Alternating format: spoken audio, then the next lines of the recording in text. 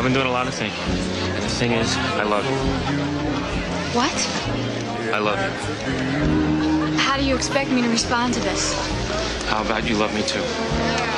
How about I'm leaving? Doesn't what I said mean anything to you?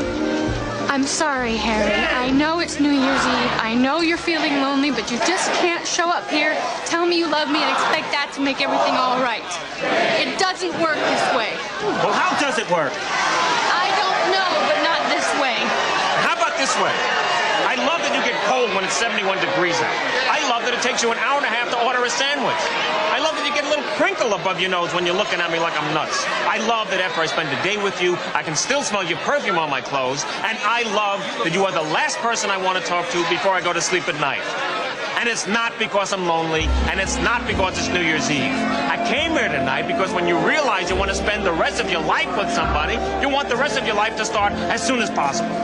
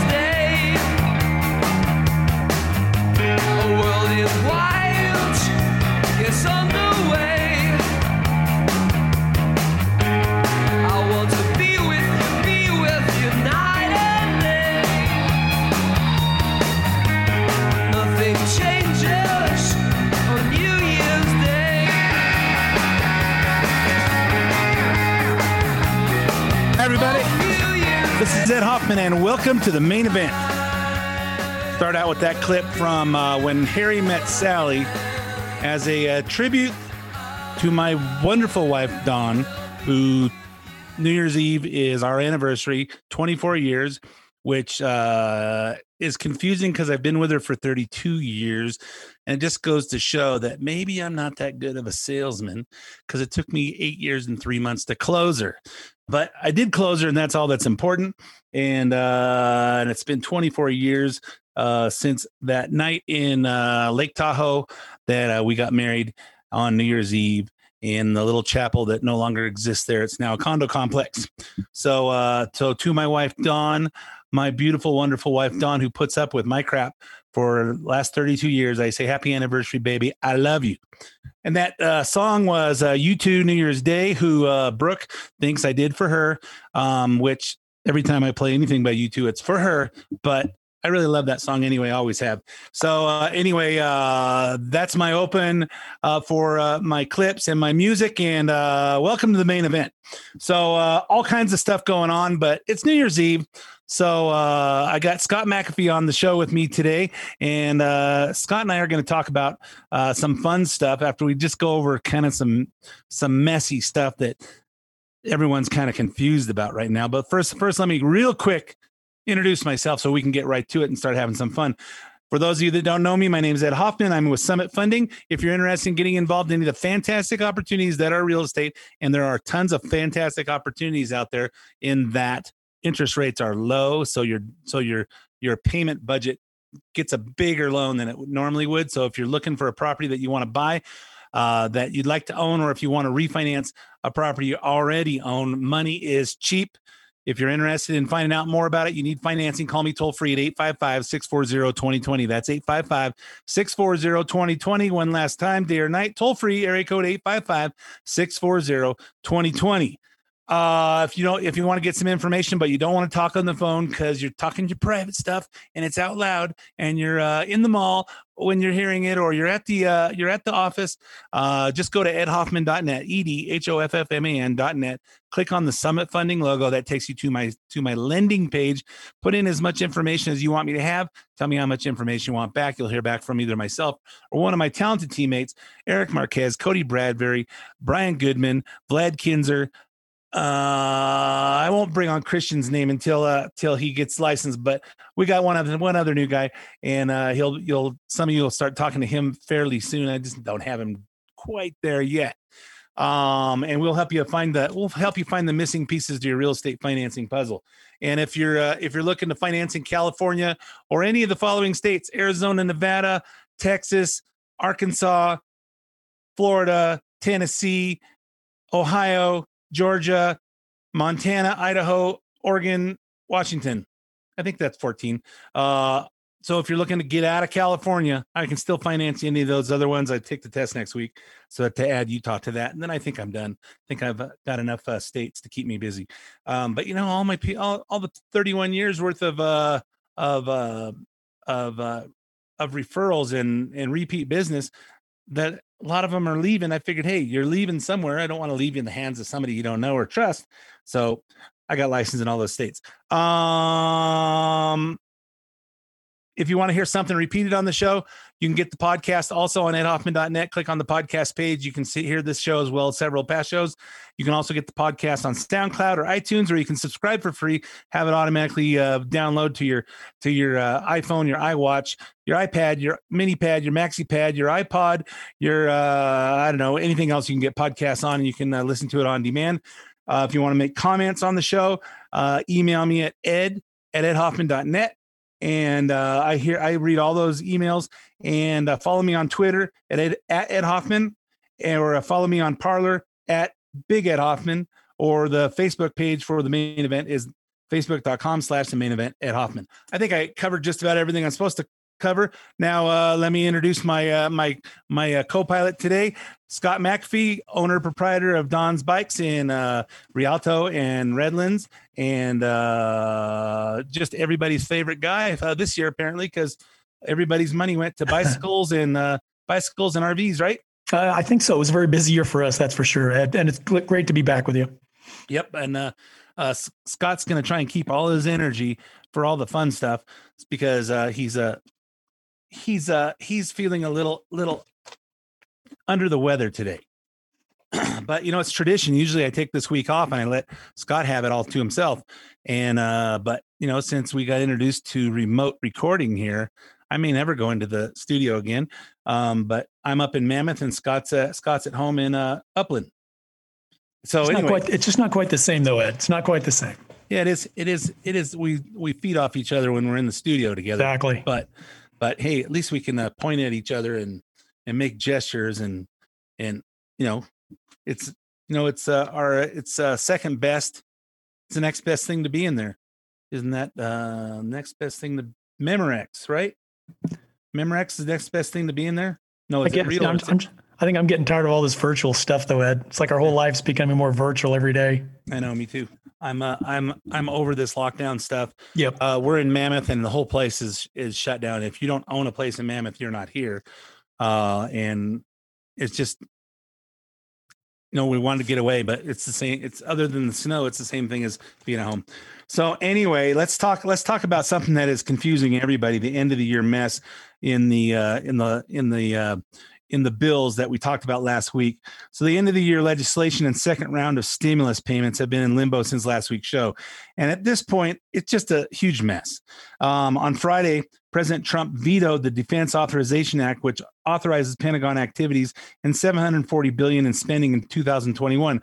And you know what? Last week, the way they put it out was it's one big 5,600 page glob with all this different things. It's reauthorizing the government to stay open till September. It's the COVID relief. It's the defense spending stuff, and then with a whole bunch of special interest and foreign countries giving away money so that whoever promised something to them can secretly get money kicked back to them through one of their relatives. Oh, I didn't mention Joe Biden, right? But I don't think that's an exclusive thing to Joe Biden. I think it's kind of the whole swampy thing. That's why we need to drain the swamp. So Friday, Trump vetoed it. And Trump made a speech saying, he said, hey, we need to get rid of all this pork, money to other countries. We need to put Americans first. We spent all this money, and at the end of it, the people get $600. We should get rid of all that stuff and then we can give our people $2,000 each. Trump's now we're saying, hey, Trump's veto is over the absence of a provision to rescind the Section 230, which grants big tech companies immunity from lawsuits because they don't have anything to do with what people type on Facebook or Twitter. And now that's really not the case because they're squelching some of the conservative opinions, and they're making sure everybody gets all the Democrat lies that are out there. So they shouldn't be immune because they're directing the mainstream media. They're directing whatever everybody hears and sees, unless they really pay attention. He also opposes it over renaming of military bases named after Confederate figures, which is about 10 different bases: Fort Hood, Fort Bragg, Fort Lee, a whole bunch of big military bases that have been there for years. And the Democrats want to get rid of any names that offend them. If there's that one statue in Washington, D.C. of Abraham Lincoln, and he's freeing a slave or something along those lines. But because Abraham Lincoln is so much taller than the guy he's talking to, they think he's making himself better than the other person. Fact is, Abraham Lincoln was a big, tall guy. So I don't think any amount of protest is going to change that. He's a big, tall guy. So hence, Trump is a big, tall guy. Fauci's a little short guy. Biden's just a real stupid guy. So on Monday, the House voted to override the veto, and Mitch McConnell. So the House voted to override the veto. Mitch McConnell's urging the Senate to do the same as he and Bernie play a cat and mouse game on the vote. Bernie wants to delay the vote, I think, so that the new Congress comes in, and maybe the Senate is tighter than the current Senate, which is only a 2-seat difference anyway. So I don't know what the big deal is, but you got the socialist and the guy that we thought was a Republican playing cat and mouse over that. As for the $2.3 trillion coronavirus relief and government spending bill, which is thoroughly confusing, President Trump signed it into law on Sunday. Why? I don't know. But then I thought this whole thing was one bill. So he signed it because I think Trump's a little confused as to what politically makes sense for him in the place he's at. And I think he just wants to get some money to people. So he signed it into law, then later asked Congress to amend the direct payment amount from $600 to $2,000, repeal Section 230, and begin an investigation into voter fraud. On Monday, the House voted to accommodate the bill and all three requests. So the House, which is run by the Democrats, is okay now to repeal Section 230 now that the social media companies did their job and screwed up the election, and begin an investigation into voter fraud. Kind of closing the gate after the horse runs out. That would have been good information to do. 3-4 months ago.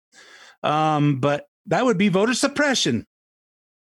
So then McConnell blocked the bill in the Senate over the issue of families making $250,000 a year and being eligible to receive some of the payments, which he's calling socialism for the rich, which I don't know his logic, but I do agree that it's socialism for the rich, because when they put it out there earlier this year, all you had to do is guarantee you get these PPP loans, which you don't have to pay back. You just have to sign a thing guaranteeing that you're going to pay all your employees for the next 4 months.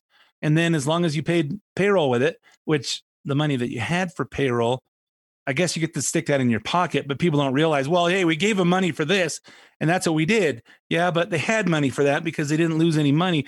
I mean, I think if we limit it to restaurants and gyms and companies that were really affected by this, and maybe for a shorter period on some businesses didn't get shut down forever. They had to make some adjustments and they were back making money again. But now McConnell is saying, hey, this needs to be targeted more, which makes a whole lot of sense to me. I think Trump is kind of seeing, hey, I'm in a bad position. I wanted to do this stuff in August. Pelosi dragged her feet on it, and now we are, and people need the money now, and there's no time to argue it because we got big things going on next week. So now McConnell's introducing his own bill that increases the payment to $2,000 with different income structure, a repeal of Section 230, and a promise to create a committee on election integrity. So whatever the case may be, Pelosi dragged her feet, didn't care about people getting money for all these months until the election was over, and now they want to hold Trump's feet to the fire because there's no time to really do anything to make changes to make sure it's right. So on one side of the coin, I say, okay, McConnell's right. And the other side, I go, hey, he's going against the grain here, against the Republicans. But anyway, whatever it is, if you're thoroughly confused, you're in good company. I'm kind of still a little confused. As of Thursday, McConnell wants to override the veto on the Defense Authorization Act, then worry about the stimulus. And the president is actually on the same side as the Democrats by pushing for a standalone bill on the 2000 stimulus payments. This was the third day in a row that Schumer tried to bring the vote forward by unanimous consent. The current Congress ends on Sunday, the 3rd, which means any other action on the stimulus payments must happen quickly or else they have to start all over in the legislative process. Frankly, I'm confused by the whole thing. It's like Tulsi Gabbard said last week, it's 5,600 pages of a bunch of crap that no one could have fully read yet. And Scott, you got comments on any of this stuff? Well, as you said, I mean, something that's almost 6,000 pages long, just don't do it. And I think my concern with any of these sorts of things is that inevitably the money will get wasted and won't go where it needs to go. So I would say at this point, number one, don't do it at all. But also, aren't we just like printing money for this kind of stuff, Ed? I think where's this money coming from? We just print money. Yeah. Doesn't matter. We're putting it into the national debt that our kids and grandkids will have to suffer through and pay high taxes later to pay it. Or we could do what Dennis Miller says. Hey, just don't pay it. Hey, screw you. I'm not paying you. What are you going to do? But I think looking at what China's done to us this year, we should definitely renege on that. Whatever we owe China, just like don't pay it. It's probably a lot more complicated than that. And you've got a lot of Americans that hold bonds that are part of that repayment as well. My opinion is, hey, you want to help everybody? Open the country back up. Exactly. And what has Trump been saying? We have to reopen. We have to reopen. We have to reopen. Right. Trump's the only one that's made any sense this whole year. Yeah, can you believe we're like going on a year of this stuff? Like, there's no way I would have thought we would be talking about this in December, almost into January now. Exactly. And what has this shutdown done to stop the spread? Nothing. Apparently not. And most people get it. They don't even know they had it. You know, if they didn't get tested, they wouldn't know they had it. So that's why Pelosi's testing, science, masks, ventilators, all that other crap that Trump made happen and they didn't even use. It's kind of angering. Yep. All right. So let's go on to the fun part of this. Scotty, every year you do this. I do it. You're right. This is like my favorite show of the year because we get to kind of look back, and especially on a horrible year like this, but we get to look back at the top 10 biggest morons of the year. And so basically I've got my top 10 list, and I'm going to count it off and finish it off with the biggest number one moron of the year. So, and this is not an easy thing to do. I put a lot of thought into this, and it's difficult because we have a lot of stupid people in this country, Ed. And it's funny because I put together my list, and then one of my employees said, well, you forgot about this person, or you forgot about that group. It's like, yeah, I guess, but I gotta draw the line somewhere. So this is my top 10 biggest morons in the year. Yeah, I put a little bit of thought into this after you sent me your list, and I go, you like my list? Yeah, I like the list, but okay. I said, it seems like somebody's missing. I can't put my finger on it, but it's just the list of morons in this country is long, and you know, a lot of them don't have any names. You just call all the idiots that think Biden won legitimately. That should be the biggest group of them. But 10 is 10. We don't have room for 10. Actually, I'm sure we could do 100 for that matter. But let's begin. Moron number 10. This award goes to, and I don't know if I pronounced her name correctly or not, but Ghislaine Maxwell. So close enough. Close enough. She's got a weird name. The accomplice of the late billionaire predator Jeffrey Epstein spent the second half of 2020 in a federal prison in Brooklyn, where she remains today, despite 2 failed attempts to be released on $28.5 million in bail.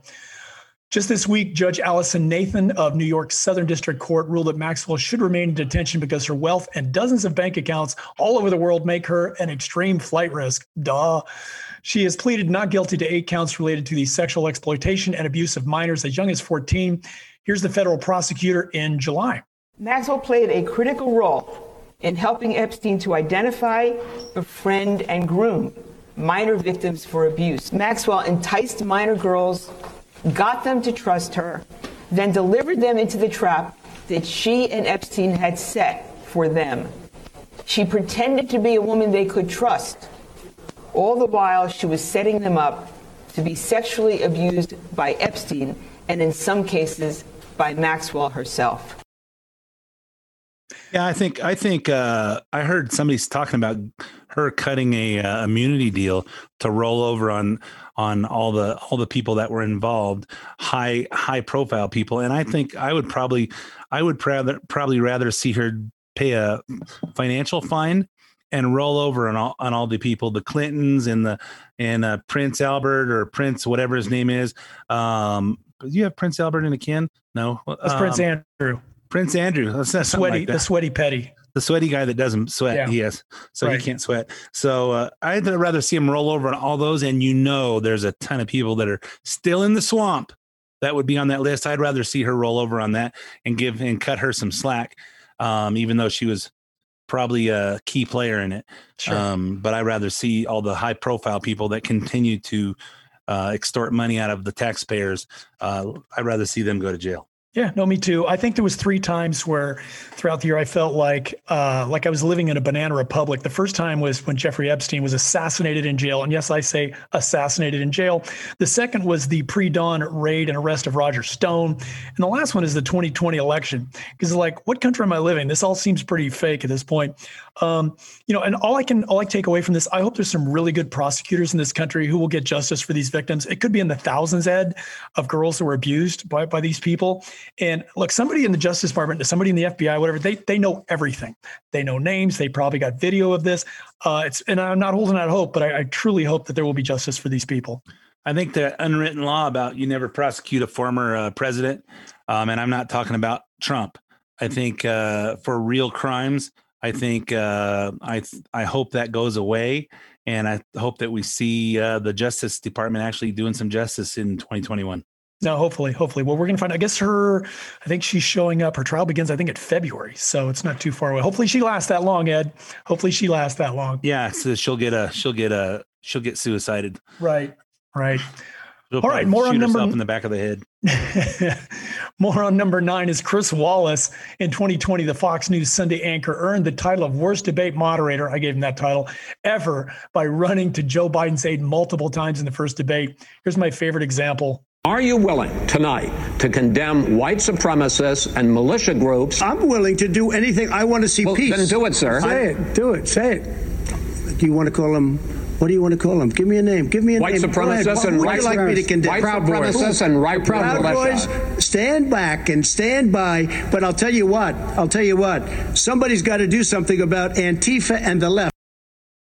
And the Proud Boys, as we did our investigation, and you actually met them in Washington, D.C., some of them are not white supremacists. No, definitely not. As a matter of fact, the head of the Proud Boys is actually black, for whatever that's worth. But to me, what a dumb question. It started off an awful. That debate was a complete train wreck. Nobody got anything of value out of that debate. And it's largely because we had a dork like Chris Wallace moderating the thing. Why is this guy on Fox, Ed? I mean, I don't know. I don't know. Why is he on Fox? Why is Juan Williams on Fox? Why is some of the morons on Fox? Why are they there? The kind of why I'm not watching Fox hardly at all anymore. But you know what my favorite part that favorite part, which means the least favorite part of that debate was when Trump starts talking about Biden and his son and all the stuff that's going on, and Chris Wallace, and it looked to me like Joe Biden was on the ropes. He goes, "This has been debunked." And Chris Wallace jumped in and changed the subject. And now that the election's over, now everybody wants to know, hey, what's going on?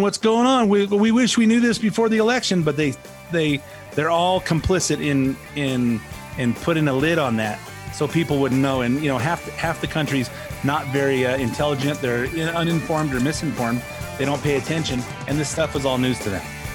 Okay, so anyway, we're all out of time for first half of the main event. So stay tuned for 5 minutes of traffic, weather, commercials, and sports, and we'll be back with Morons 8 through 1. Don't go away.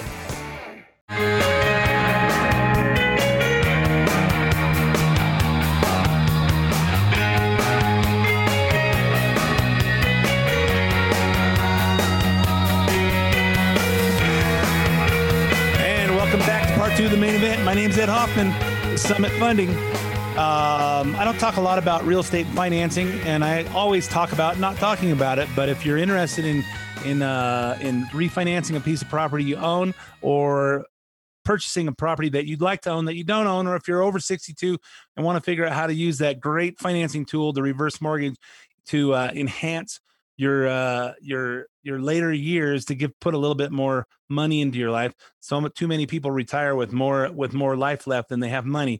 Reverse mortgage helps turn that around. Call me toll free at 855-640-2020, 855-640-2020. And or go to edhoffman.net, click on the Summit Funding logo, and we'll do it the 21st century way of doing things. So if you didn't hear us in the first half, on the mic with us today is Mr. Scott McAfee, owner of Don's Bikes in Redlands and Rialto. And Scott, welcome back. Great to be back, Ed. We're talking about the top 10 morons of 2020, and we got to the number 10 was Ghislaine Maxwell, Jeffrey Epstein's accomplice in the trafficking young girls on Orgy Island. And number 9 was Chris Wallace, and we were talking about how he kind of blocked Trump's attempts in the first debate to get the subject turned over to who's number 7 on your list, or number 8 on your list. So number 8 on my list is Hunter Biden. This guy's life is like a train wreck. So we first learned about Joe Biden's ne'er-do-well son last year, but it was reported that he got about $83,000 a month. That's a pretty good gig, Ed, for sitting on the board of Ukrainian energy company Burisma for almost 2 years, despite having no experience in the energy sector, unless you count crack cocaine as energy. Here's Hunter in October of last year with Amy Robach of ABC News. If your last name wasn't Biden, do you think you would have been asked to be on the board of Burisma? I don't know. Probably not. I don't think that there's a lot of things that would have happened in my life that if my last name wasn't Biden. At least I appreciate his honesty, Ed. Yeah, exactly. I think if he had it to do over again, he might have rethought that. Yeah. If his lawyer was sitting next to him, his lawyer would have stepped on his foot. I'm instructing my client not to answer that question. It's got to be pretty humiliating, or pretty I wouldn't feel good about saying, hey, the only reason I'm where I'm at is because my last name is Biden, or because my last name's Hoffman, or your last name is McAfee. I mean, why would anybody be proud of that if hey, nothing would have happened in my life if my name wasn't this. Kind of the same way that Kamala Harris can say, hey, you know what? I'm picked as vice president, not because I'm the most qualified person to take over if something happens to Joe Biden, but because I'm female and I'm a woman of color. That's a good way to run this country. Sure. And I'm sure that it happens all the time where people get in positions because of their name, because of their associations. I have less of a problem with that than I do you actually selling out the country. But in October of this year, an associate named Tony Bobulinski came forward to reveal how Hunter's dealing also included the Chinese Communist Party and how he attempted to sell access to Papa Joe to the Chinese. I met with Hunter Biden multiple times at the Chateau Marmont and Rob Walker. And the discussion was they wanted me to sit down with their father just to meet him. Hunter introduced me as this is Tony, Dad, the individual I told you about that's helping us with the business that we're working on and the Chinese. Yeah, can you imagine what happens if Joe actually gets inaugurated? He'll sell out our whole country to the Chinese. The Chinese created this coronavirus thing, and they kept it secluded to the city of Wuhan in China, but they let people that had it go out in international flights to all over the world. China is nobody's friend but China's, and it's. What else is he going to do? And we know from the rest of that interview that Tony Bobulinski, that he basically rolled over on Joe Biden, was involved in the whole thing. And if that investigation doesn't go any further, he just got away with it. And if it does go further, but they can't do anything about it because Joe Biden actually becomes the president, what does that tell you about America? Yeah, no, for sure. And, again, it's a mess. And it's like, I wondered to myself too, what if that was Donald Trump Jr., whose laptop was found with all other information on it, Ed? What do you think? Because that whole thing got swept under the rug prior to the election, as you know. Oh yeah, because the mainstream media is in the pocket of the Democrats, so that would have been widespread and exaggerated beyond where it was. The mainstream media just put a lid on the whole thing. Right. Which, of course, brings me to more on number 7, Ed, and that is the mainstream media. And the final weeks before Election Day, mainstream media refused to cover the Hunter Biden scandal. And even if Joe is inaugurated, it doesn't look like they're planning to apologize. In The Hill this month, one article warns us, don't expect any media culpas over ignoring Hunter Biden before the election.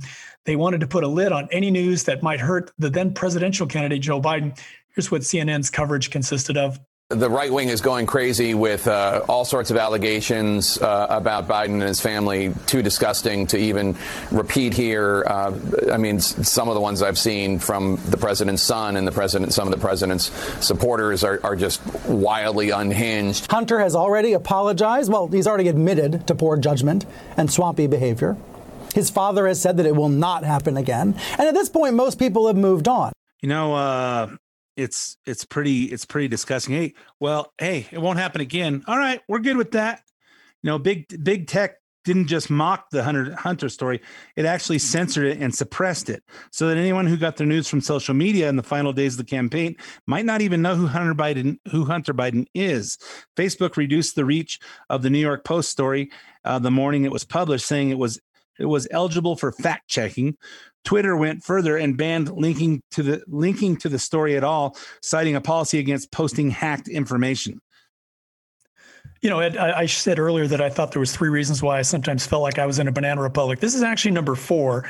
It's one more reason when you see stories being suppressed that are like crucial. And I think we were even talking about this too, knowing if people knew this information, they probably wouldn't have voted for Biden. I mean, a big chunk of those people would not have. I can tell you people that I know voted for Biden, including my moron sister in Pennsylvania with the math and computers degree from UCLA, and the 3 financial advisors that she has no idea of any of this stuff, and she just tells me stop drinking the Trump Kool-Aid. Get over it, Ed. Get over it, Ed. All right. Ed, more on number 6, that goes to one of our favorites, actually, Ed. That's Nancy Pelosi. So House Speaker Nancy Pelosi would make this list no matter what. But in 2020, it was her hypocrisy that qualified her. In September, Nancy visited a San Francisco hair salon for a wash and blowout, despite ordinances that kept salons closed during COVID. By now, we're all seeing the security footage of Pelosi walking through the salon with wet hair and no mask, while the hairstylist follows her wearing a mask. And this happened on September 1st, the date that salons were allowed to reopen. Is that kind of a coincidence for outdoor activity? Here's Nancy's version of taking responsibility. Only. I take responsibility for trusting the word of the neighborhood salon that I've been to over the years many times. And that when they said, well, we're able to accommodate people 1 person at a time, and that we can set up that time, I trusted that. As it turns out, it was a setup. So I take responsibility for falling for a setup. Yeah. Basically, she's saying, I'm sorry that I got caught. I'm sorry! Need to play the part that says, I'm not really sorry. I'm not sorry. So she knows how the rules get written. Her nephew is the governor of California. She knows about the lockdown orders, and she said her salon lady told her that they could accommodate 1 person at a time indoors. So do salons get to make their own rules based on what Pelosi says? Because you'd think someone who's the Speaker of the House, who's been in Congress for 40 years, you'd think that she knows how the rules work when we do these things. And this is this happened in San Francisco, which is her home city, and in a state that's run by her nephew. And she falls for this because they make the rules. Gyms aren't allowed to make their own rules. Restaurants aren't allowed to make their own rules. But Pelosi thought they told us that they could accommodate 1 person at a time. And I thought the indoor thing was because that's where viruses seem to grow indoors, outdoors. You know, our moms all told us, oh, don't go outside. It's cold. You catch a cold. When outside in the cold is where viruses and bacteria don't seem to spread. They spread indoors. But, you know, for most people that watch the mainstream media, they don't catch on to this stuff. Well, she said she's sorry. She was set up. Wasn't really her fault. People buy that crap. You know, I got into a discussion with my wife earlier about her because there was a picture of her on social media getting into the vaccine. And I thought, that's a waste of a good vaccine. That's what I said. My wife didn't really like that comment. But anyways, that's how I feel, Ed. That's how I feel. All good. All right. All right. Moron number 5. That's Eric Swalwell.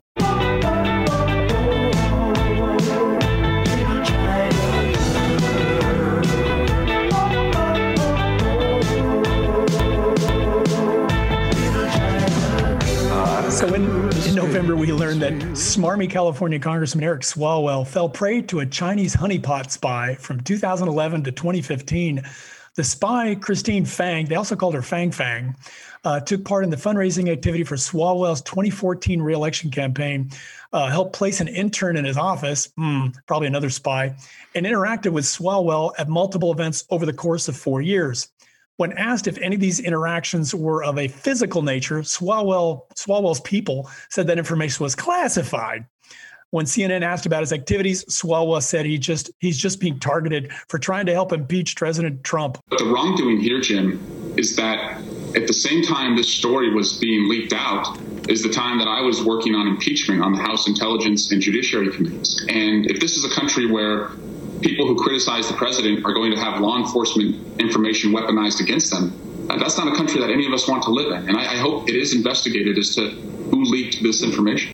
Yeah, it seems funny that a guy who's not very intelligent was on was part of the Intelligence Committee in Congress, and the fact that he has a Chinese spy doing classified things with him. Of course, physical nature, that didn't seem to be classified when it was President Trump being accused of having physical relationships with people outside his marriage.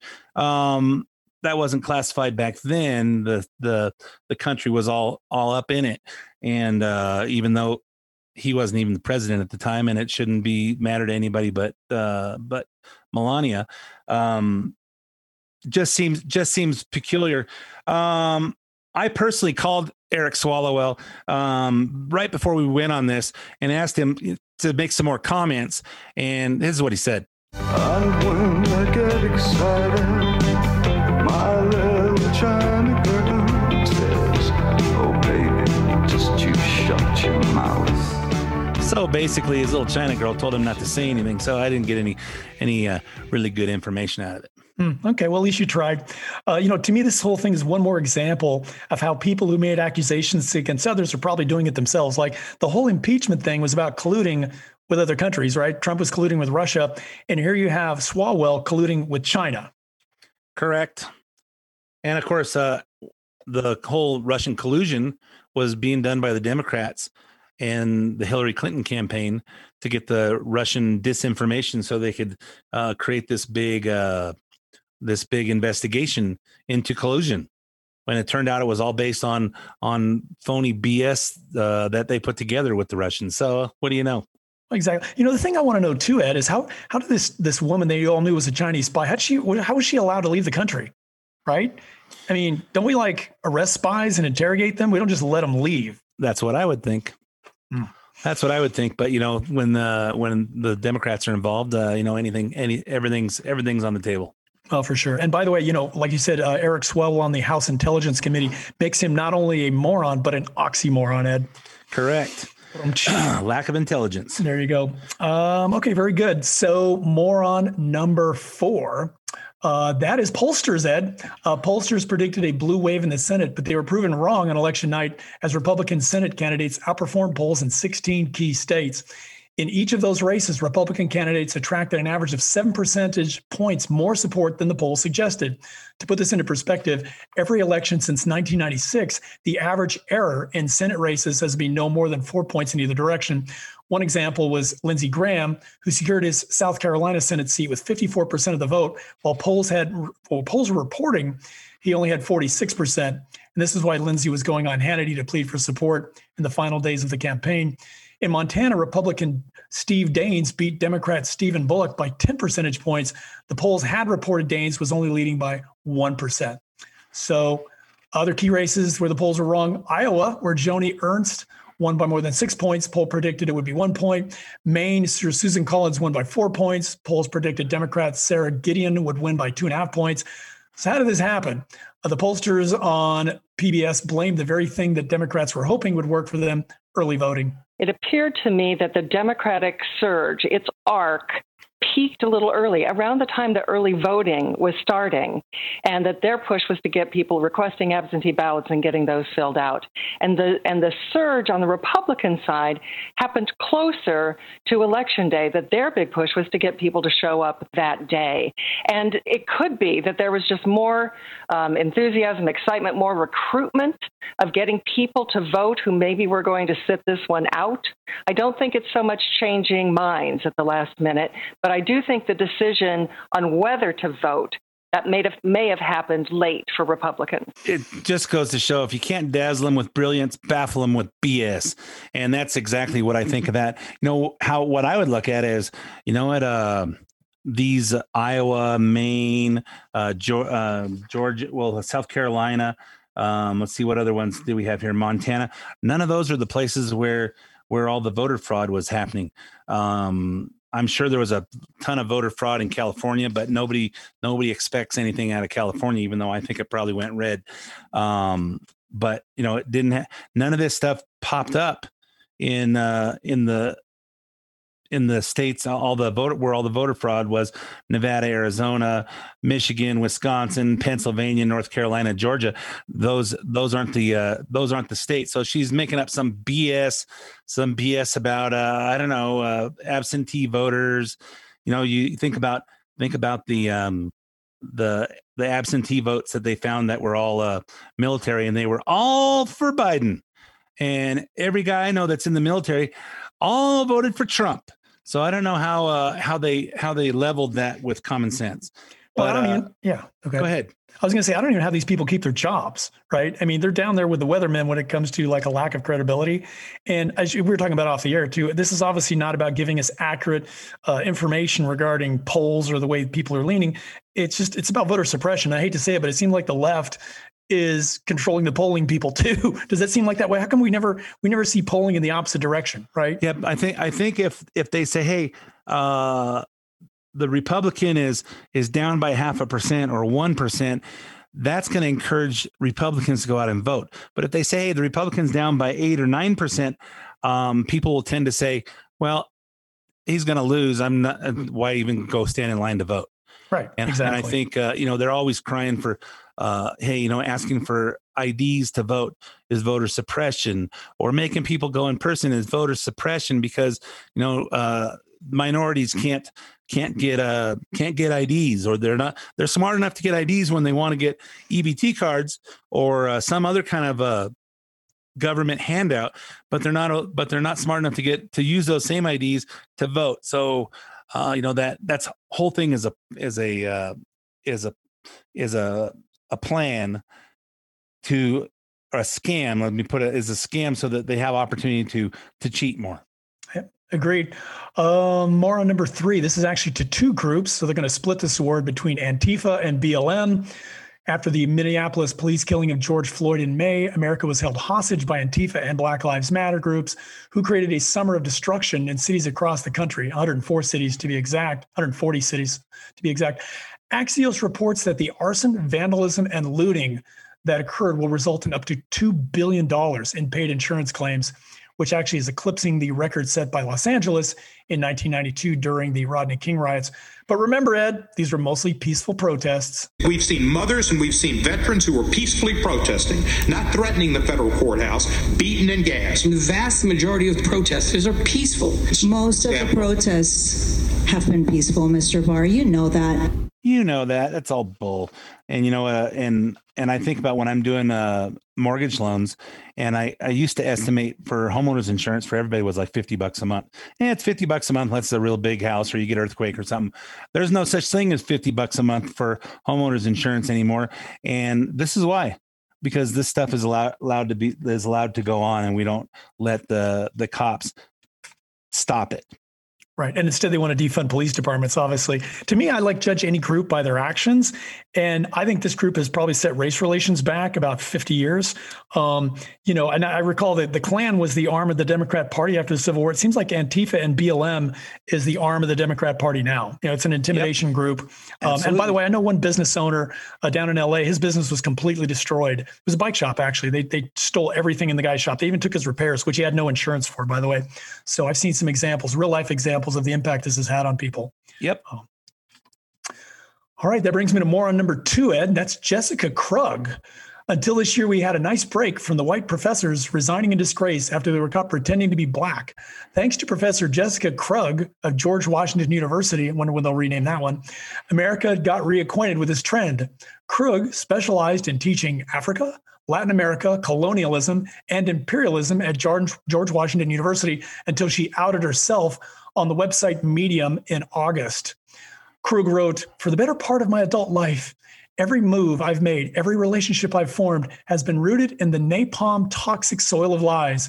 To an escalating degree over my adult life, I have eschewed my lived experience as a white Jewish child in suburban Kansas City under various assumed identities within a blackness that I had no right to claim. First, North American blackness, then U.S.-rooted blackness, then Caribbean-rooted Bronx blackness." Say that 3 times fast.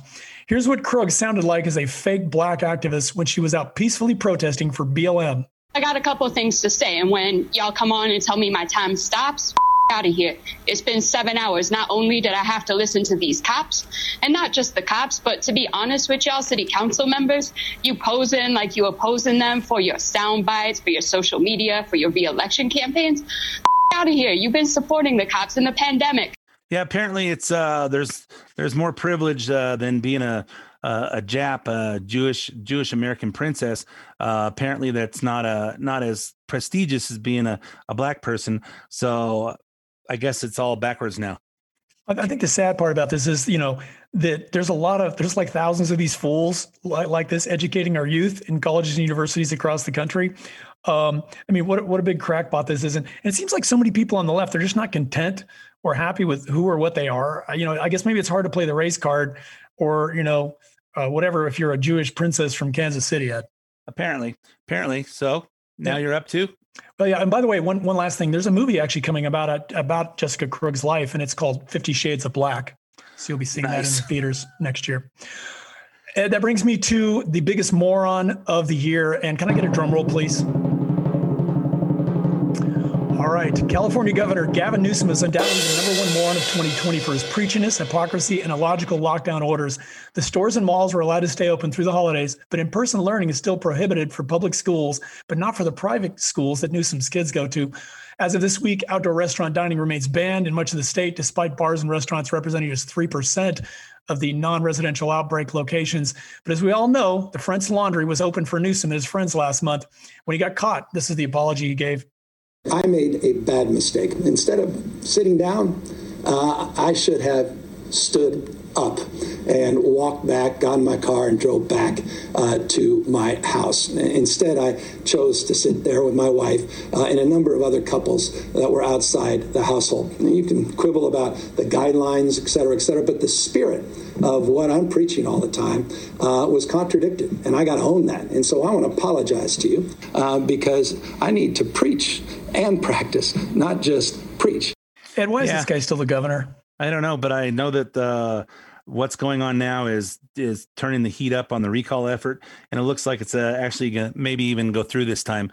It's pretty disgusting. Hey, we're all out of time for this week. Great list there, Scotty. Thanks, Ed. I can't disagree with any of them. And everybody out there, this is the last show of 13 years on the air every single week. And thanks for listening. And Happy New Year. And I don't think much is going to change immediately, but we all get a mental and emotional reset at midnight on 12/31, which is when we're recording. And so you guys have a great weekend. Sleep off your hangover, and or maybe just sleep off not being able to do anything for New Year's Eve. Scott, thanks for joining me. Pleasure, Ed.